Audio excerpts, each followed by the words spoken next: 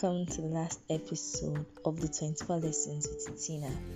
I hope you've been enjoying the previous episodes. My voice might sound a little off today. I'm under the weather, so please bear with me.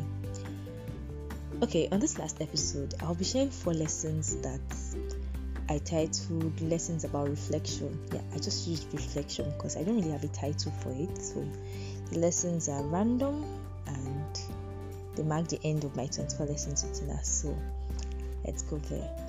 The first lesson I have here is people's actions and inactions are affected by public opinion or the desire for validation more than they acknowledge.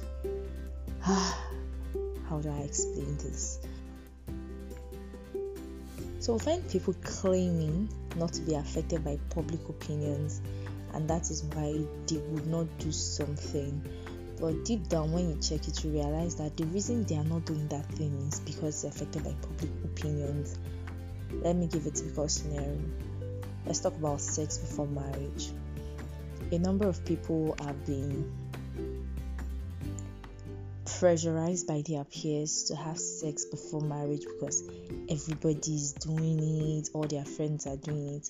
Now you find another set of people who are not doing it, not because they do not want to do it, but because they want to be seen as the pure ones. They want to be seen as the holy ones.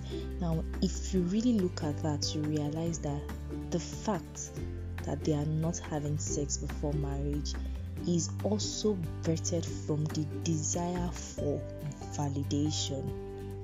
That's what I mean. So that's just an example. People's actions and inactions are affected by public opinions more than they acknowledge. So let's say we are all in a place and somebody suggests, let's go to that mall, and we are 10 people. Someone suggests we should go to a mall.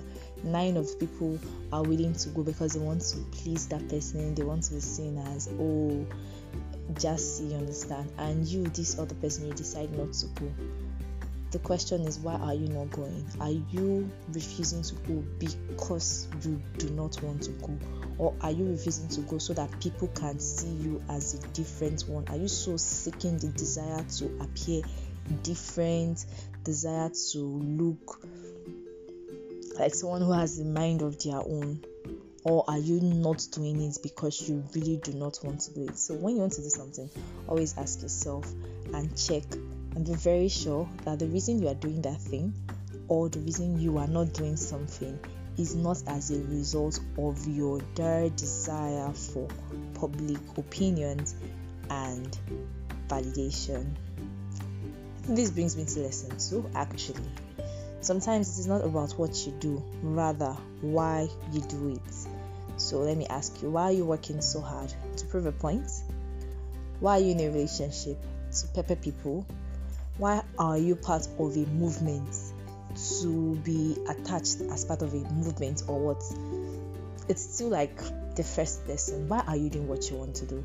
So, and one of the reasons I tagged this episode reflection is because these particular lessons were lessons I got from ruminating about so many stuff. I was just thinking about so many things. I think a lot sometimes. I overthink sometimes. Thinking and trying to add 1 and 2 together. And I realized that it dropped to me, or it dropped in my thoughts, that it is not about what you're doing, it is about why you're doing it. And so when you want to do something, again, check the why you're doing. It's not really about the what. It's not about what you're doing right now. It's not about what you're not doing. It's more about why you're doing it. It's just like when you have a business, it's not about what you're selling. It's not about the services you're giving. It is mostly about why. So people connect more with your why. So you also should pay attention to your why. Lesson 3, there are nice people in the world. Friends, family, and strangers. You know this, but you just prefer to go with the narrative that no one cares. There's no need to buttress that. This particular one is for those of you that have people that have helped you at different points in your life. Those of you that have friends, family members, strangers that have been so sweet, nice, and caring to you, but you still want to go with the narrative that you're alone in this world, nobody cares about you, you've got only yourself. Well, if that's how you want to see it, then so be it. Yeah, moving on. Lesson 4, you attract what you think of the most. Okay. Lesson 4, you attract what you think of the most.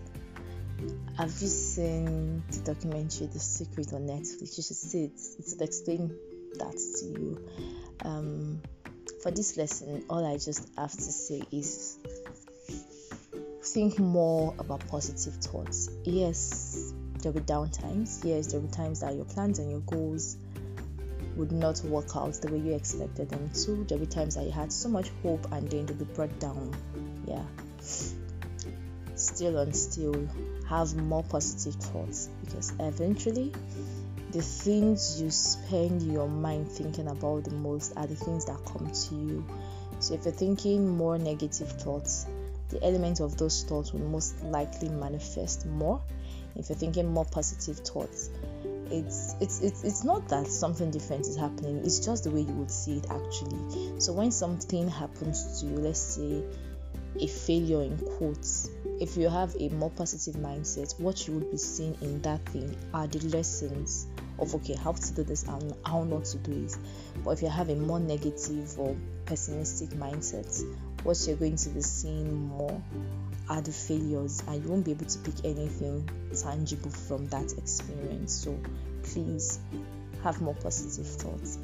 Okay, that's actually the end of the 24 lessons with Tina Life. That is lesson number 24. If you've been listening to all the previous episodes, by the time you sum them up, you realize that was lesson number 24. But I have one final one, which has been the most, do I say sweetest? The sweetest lesson I've learned in my life. The lesson that I know is going to stay with me for the rest of my life.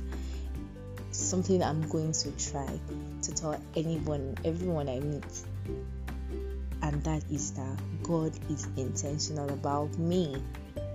God is actually very intentional about me. That is one amazing lesson I came to realize, and it's a fact I came to realize actually, and it has changed a lot of things for me. It has changed my mindset about a number of things. I'm so glad I've got God. I'm so glad I know God. God knows me, and God is intentional about me. So if you believe that for yourself, girl, guy, trust me, God is very intentional. You just have to look at your situation, like look very well. Look at where you're coming from, look at where you are, look at where you're going. So look at the people that God has placed in your life. Look, like, just take your time. No one say count your blessings one by one. Like, legit take your time and count your blessings one by one. You see how intentional God is. Like, you're listening to Titi now. Anyways, guys, yeah, I plan to keep this very short. I'm under the weather. I tried not to cough or sneeze during the recording. Thank you all so much for listening to my choir's voice. Yeah. Thank you, guys. Thank you so much to everyone that has listened to 24 Lessons with Tina, all the episodes. This is the 5th episode, and I'm really grateful. Yeah. Alright, guys. Till I come here again, I remain Celestina on Short Talk with Tina. Bye, guys.